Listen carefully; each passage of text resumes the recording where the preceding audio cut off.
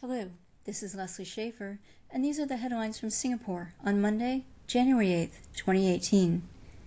Singapore faced a wet Monday morning as heavy rains caused flash floods in 9 locations, many in the east. Some areas received more than 118 millimeters of rain in a 4-hour period. That amount is about half of Singapore's average monthly rainfall for January, according to the Public Utilities Board. Some of the 9 locations that flooded on Monday have a history of problems, and the Public Utilities Board said it was already working to improve drainage in those areas. In Parliament, Senior Minister of State for Law, Indranee Rajah, said that Keppel Corp was not let off lightly in its recent corruption scandal. She noted that the company had been hit with more than $400 million in penalties.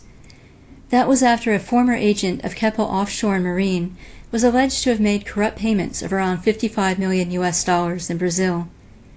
In response to concerns from opposition Workers' Party MP Sylvia Lim that the government-linked company might have been let off too lightly, Indranee noted that in addition to the financial penalties, company employees were still being investigated. She noted that the government was, quote, extremely disappointed with the company. That's according to reports in the Straits Times and Today newspapers.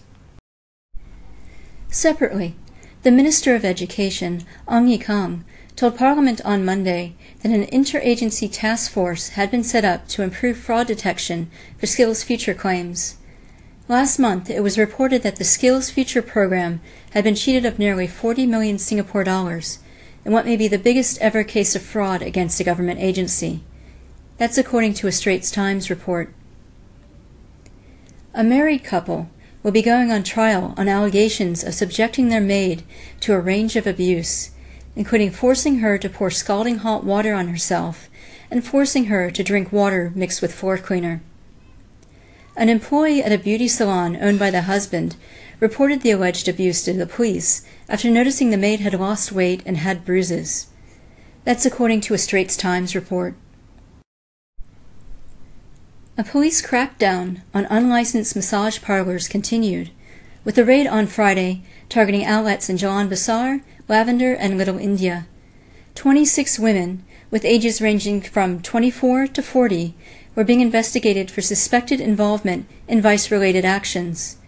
The police also said that action would be taken against the owners of 7 establishments. That's according to a Today newspaper report. In the markets, the Singapore dollar briefly fell below 3 Malaysian ringgit on Monday for the first time in 14 months. Meanwhile, the Straits Times index rose nearly 0.7%. In regional news, Malaysia's former Prime Minister, Mahathir Mohamad, aged 92, was chosen over the weekend by an opposition alliance as its candidate for the top job. Mahathir had stepped down as Prime Minister in 2003 after serving for more than 20 years.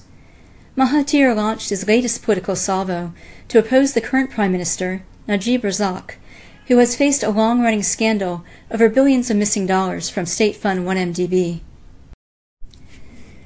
South Korea said it would use this week's planned talks with the North to advocate for resuming reunions of separated families.